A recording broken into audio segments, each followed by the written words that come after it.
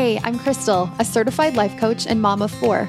In this podcast, we combine radical connection and positive parenting theories with the how-to, life coaching tools and mindset work to completely transform our relationship with our children. Join me on my journey, unleash your inner parenting expert, and become the mother you've always wanted to be. Make sure you subscribe wherever you listen to your podcast and rate this podcast on Apple. And check out my transformative monthly membership for moms in the show notes.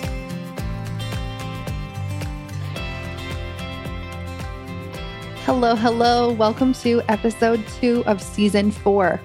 Today is a very special episode because this month is 2 years in business. So it's my 2-year business anniversary and also 1 year of the podcast. I have so enjoyed putting on this podcast for you. I've enjoyed meeting people and interviewing them. I've enjoyed delving into really interesting topics. And I've loved hearing messages and reviews from you saying that the podcast is helping you on your journey, that it's changing your relationship with your kids, and that's helping you to see things in new and different ways. That is why I do this and why I'm going to continue doing this. And I'm excited for the next year ahead. What I would love for you to do is to leave me a review. I know that it's not always easy to do. You scroll down to the bottom and you can put 5 stars, and then you can also type write review. And I would love for you to say maybe an episode that was one of your favorites, or if it's helping you shift or change anything in your relationship with yourself or with your kids. I would really appreciate that. I'm going to be having a little giveaway. I will post about it over on Instagram, and I will also have it in the show notes here as well. That is going to be based on podcast reviews. So submit a review and you can enter to win. All right, what we're going to dig into today is a list of my favorite episodes, why they're my favorite, and what we can learn from them, especially when it relates to frequently asked questions. So oftentimes on Instagram, my new followers will message me and they'll say things like, how do you deal with mom guilt? Or how do I be less emotionally reactive? Or how do I get my kids to listen if I'm not using rewards and punishments? If you've been listening here for a while, that I don't give catchphrases or how-tos or specific facts or science that's going to help you in a more overt way.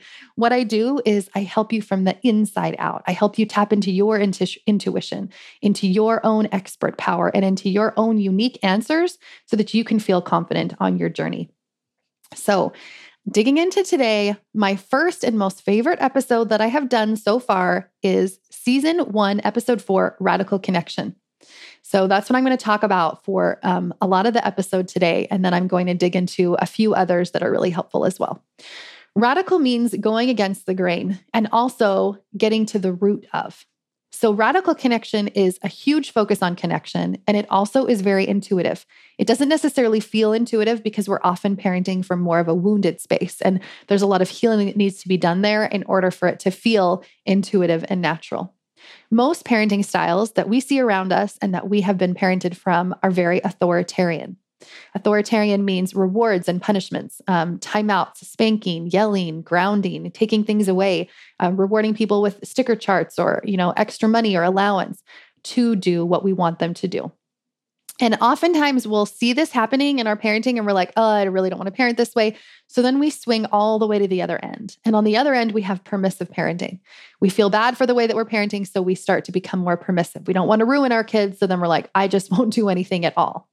The problem is on both ends is low safety and low security, which means low attachment. Our children don't feel seen. They don't feel heard. They don't feel accepted no matter what. We're not giving them the safety and security that they need in order to grow that connection and that attachment that we want from them. If you think back to your childhood, likely you felt that a little bit of the way. Although your parents may have loved you and may have shown you that love sometimes, you weren't safe to be entirely you around them because of all of your big emotions. Maybe your big emotions weren't accepted. Maybe when you were feeling really strong feelings, instead of coming alongside you and understanding and showing you empathy, maybe you were sent to your room or spanked or yelled at. Maybe you were taught that children should be seen and not heard, that we should be quiet and just sit small, little in the corner. Maybe you were taught that you were in charge of others' emotions by saying things like, you hurt your sister's feelings, or maybe your parents told you, you're making me angry, you're making me do this, you're making me feel this way. Those are often things that we were taught as children And our parents were taught from their parents, right? It's a kind of a generational cycle that we have gotten into that are a little bit misguided and definitely not helpful for our emotional health. Our parents parented that way because they were parented that way, or in a very similar way to it. It was also prevalent in culture at that time. If you look at popular books, popular parenting books, it was very strict. It was very disciplinarian as to how to parent. So if your parents were going to the experts at that time, that's how they would have been told to do it.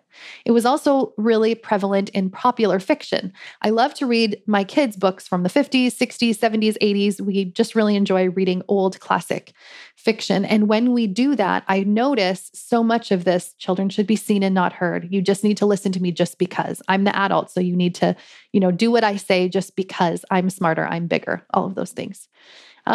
If you want to do things differently than how you were raised, it really has to kind of start with this major paradigm shift, looking at all of those beliefs that have been passed down to us through past generations and through culture, and do things a different way. I see this even now.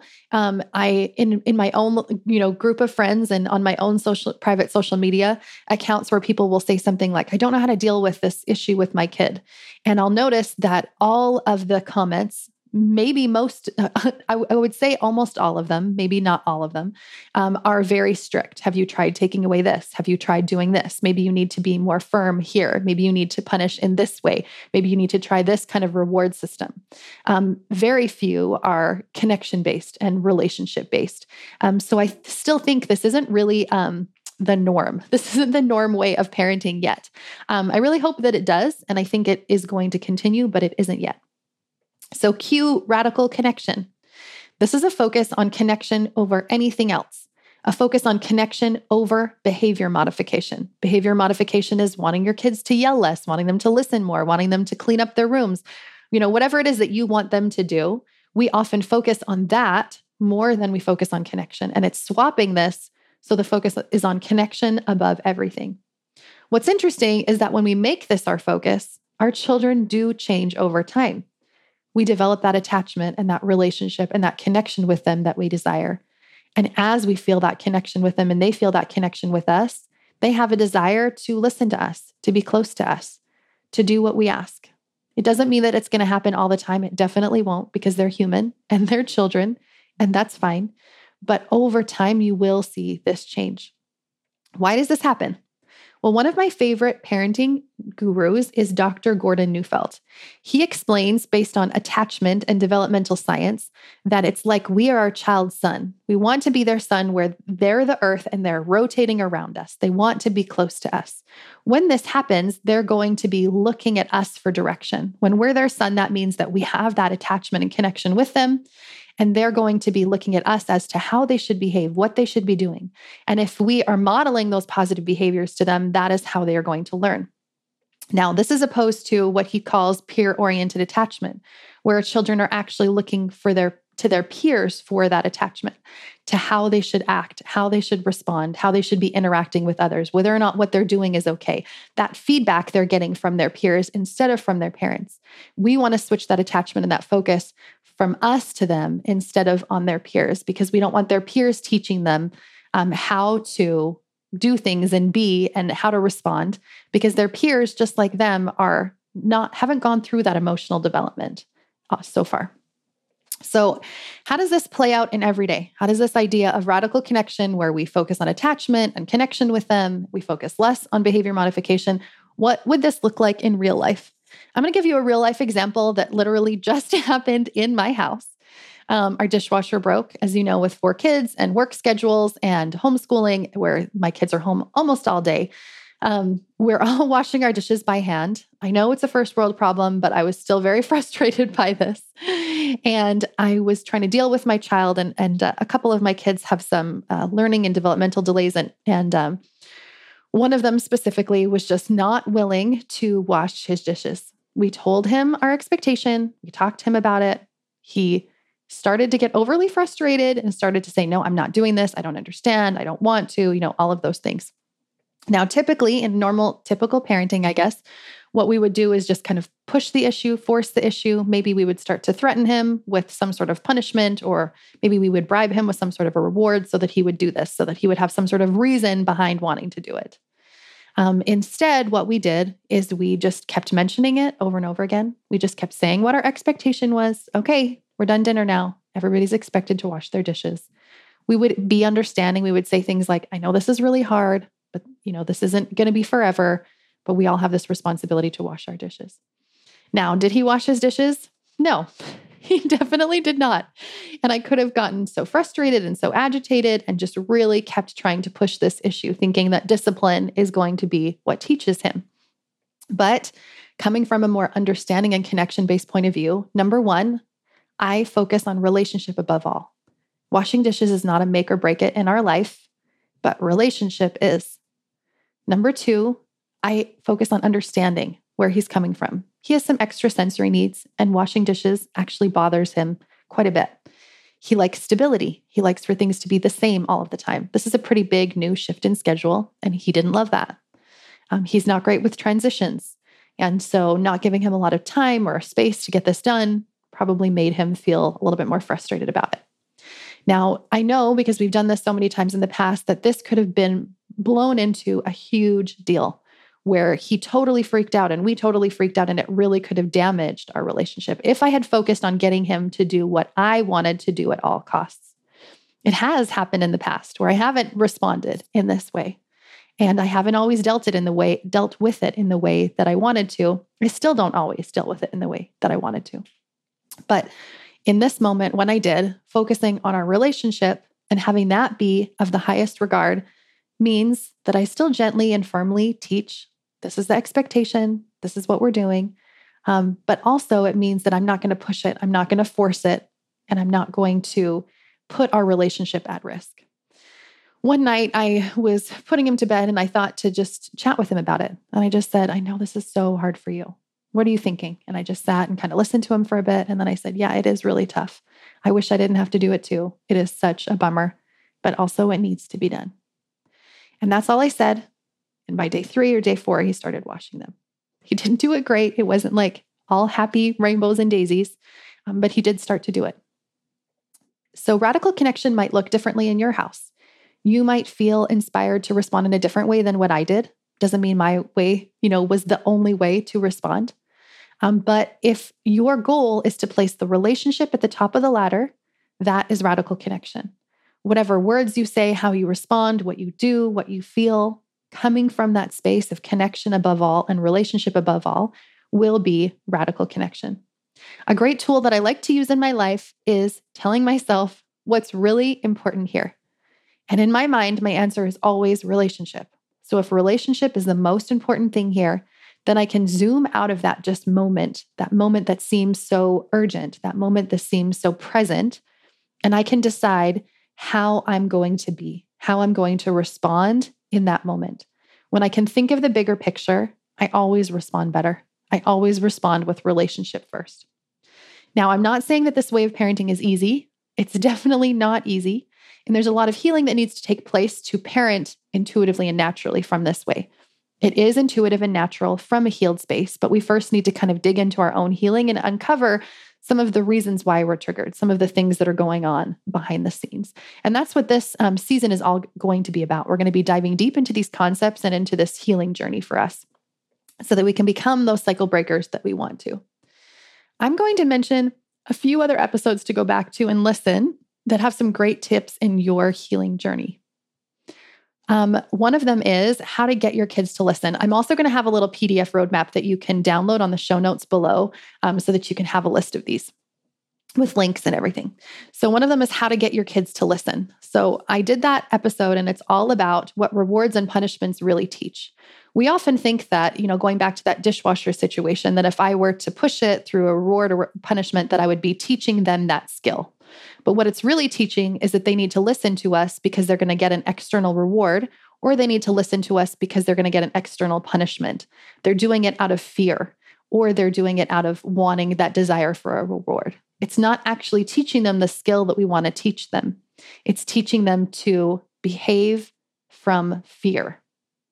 Now, instead of this, going back to radical connection, what we can do is connect before we direct. We can take time to look in their eyes, to have a conversation with them, to have open communication, to ask them questions, and to have that connection time first before we tell them what we want them to do. Another thing we can do is teaching the skill that's lacking behind the behavior that we see. So if I notice that my child is unwilling to, clean up after themselves or is having a hard time listening, if I can go to an understanding space, a curious space, a compassionate space, then I can think, okay, what is the skill that's lacking behind this? Maybe they have a hard time listening. Maybe they have a hard time listening because they're so engaged in something. And then the question can instead be, how can I support them to learn what needs to be learned to help this skill or this behavior that they're struggling with? And sometimes it's not something that we can necessarily change. Sometimes it's just the way that their brain is working, and we can help them come up with some coping strategies for that. But getting our kids to listen has so much more to do with connection and with being responsive than it does with just getting them, to listen because we need that, because we want them to listen. So I would go and listen to that episode. Another one is emotions and how to feel them. This is one that I find myself constantly sending people in the DMs and Instagram. Oftentimes they're like, how do we deal with emotions then? I don't know. Right. So it talks a lot about how emotions came to be, how we were shamed for them often when we were little, right? Which means maybe we were sent to our rooms or yelled at anytime that we felt a big emotion. And because of this, we had that subconscious feedback that emotions were a problem. Instead of emotions just are a process, they're just a feeling. There's nothing wrong with them. We're thinking it's a problem and we have to fix it. And fixing it usually means reacting to it or pushing them down and pretending that they're not there or numbing out because we don't want to feel that feeling. The key to emotional intelligence is learning how to name, allow, and feel all of your feelings, the whole spectrum of human emotion.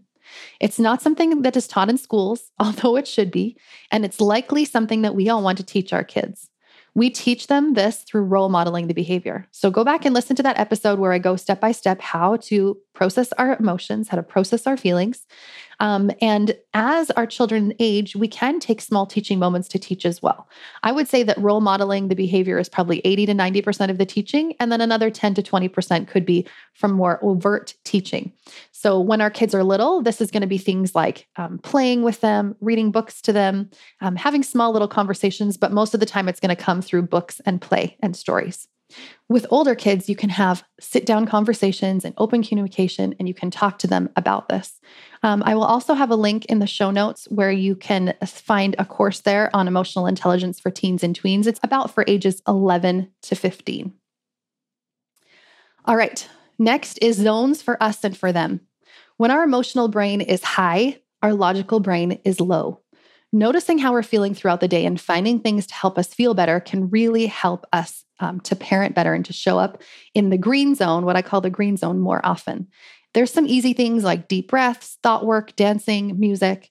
So go check out that episode and figure out how zones can work for you and also how you can help your kids through their zones. Another one that I want to mention is parenting hack number 2. We dig into shame, which is the number one issue that I see in parenting. We talk about the shame cycle, how when we feel shame coming from thoughts like I'm ruining my kids or I'm doing a terrible job, that we actually perpetuate that shame. And the way through shame is self-compassion, uncovering our own triggers. Usually in uncovering our own triggers, shame will be there somewhere.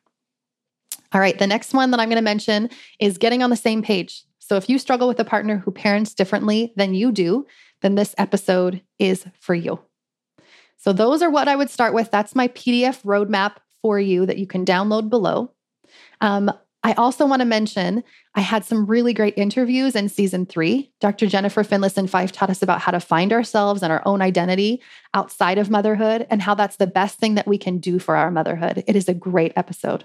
Dr. Deborah McNamara taught us that we can get into our heads a lot about parenting, look for other experts and other sources and start to second guess ourselves. And instead of staying in our head, let's get out of our head and into our hearts. Jody Moore taught us about how to deal with difficult relationships and gave us tools that we can use before we even go into a tough situation where we know we're going to be a little bit more triggered, kind of like pre-medicating our brain. So make sure you check out that episode as well. Danny Spies taught us about loving ourselves no matter what, that we can't hate ourselves into weight loss and into body love. It all starts with loving us first, accepting who we are and where we're at, and having that learning be what promotes us to change. Thanks for being here. Thanks for listening in to my past 3 seasons. I am so excited to dig into all of the episodes I have for you in season 4. And if there is a specific topic that you want me to address, make sure that you reach out to me on Instagram and make sure you check out the giveaway below. Thanks for being here.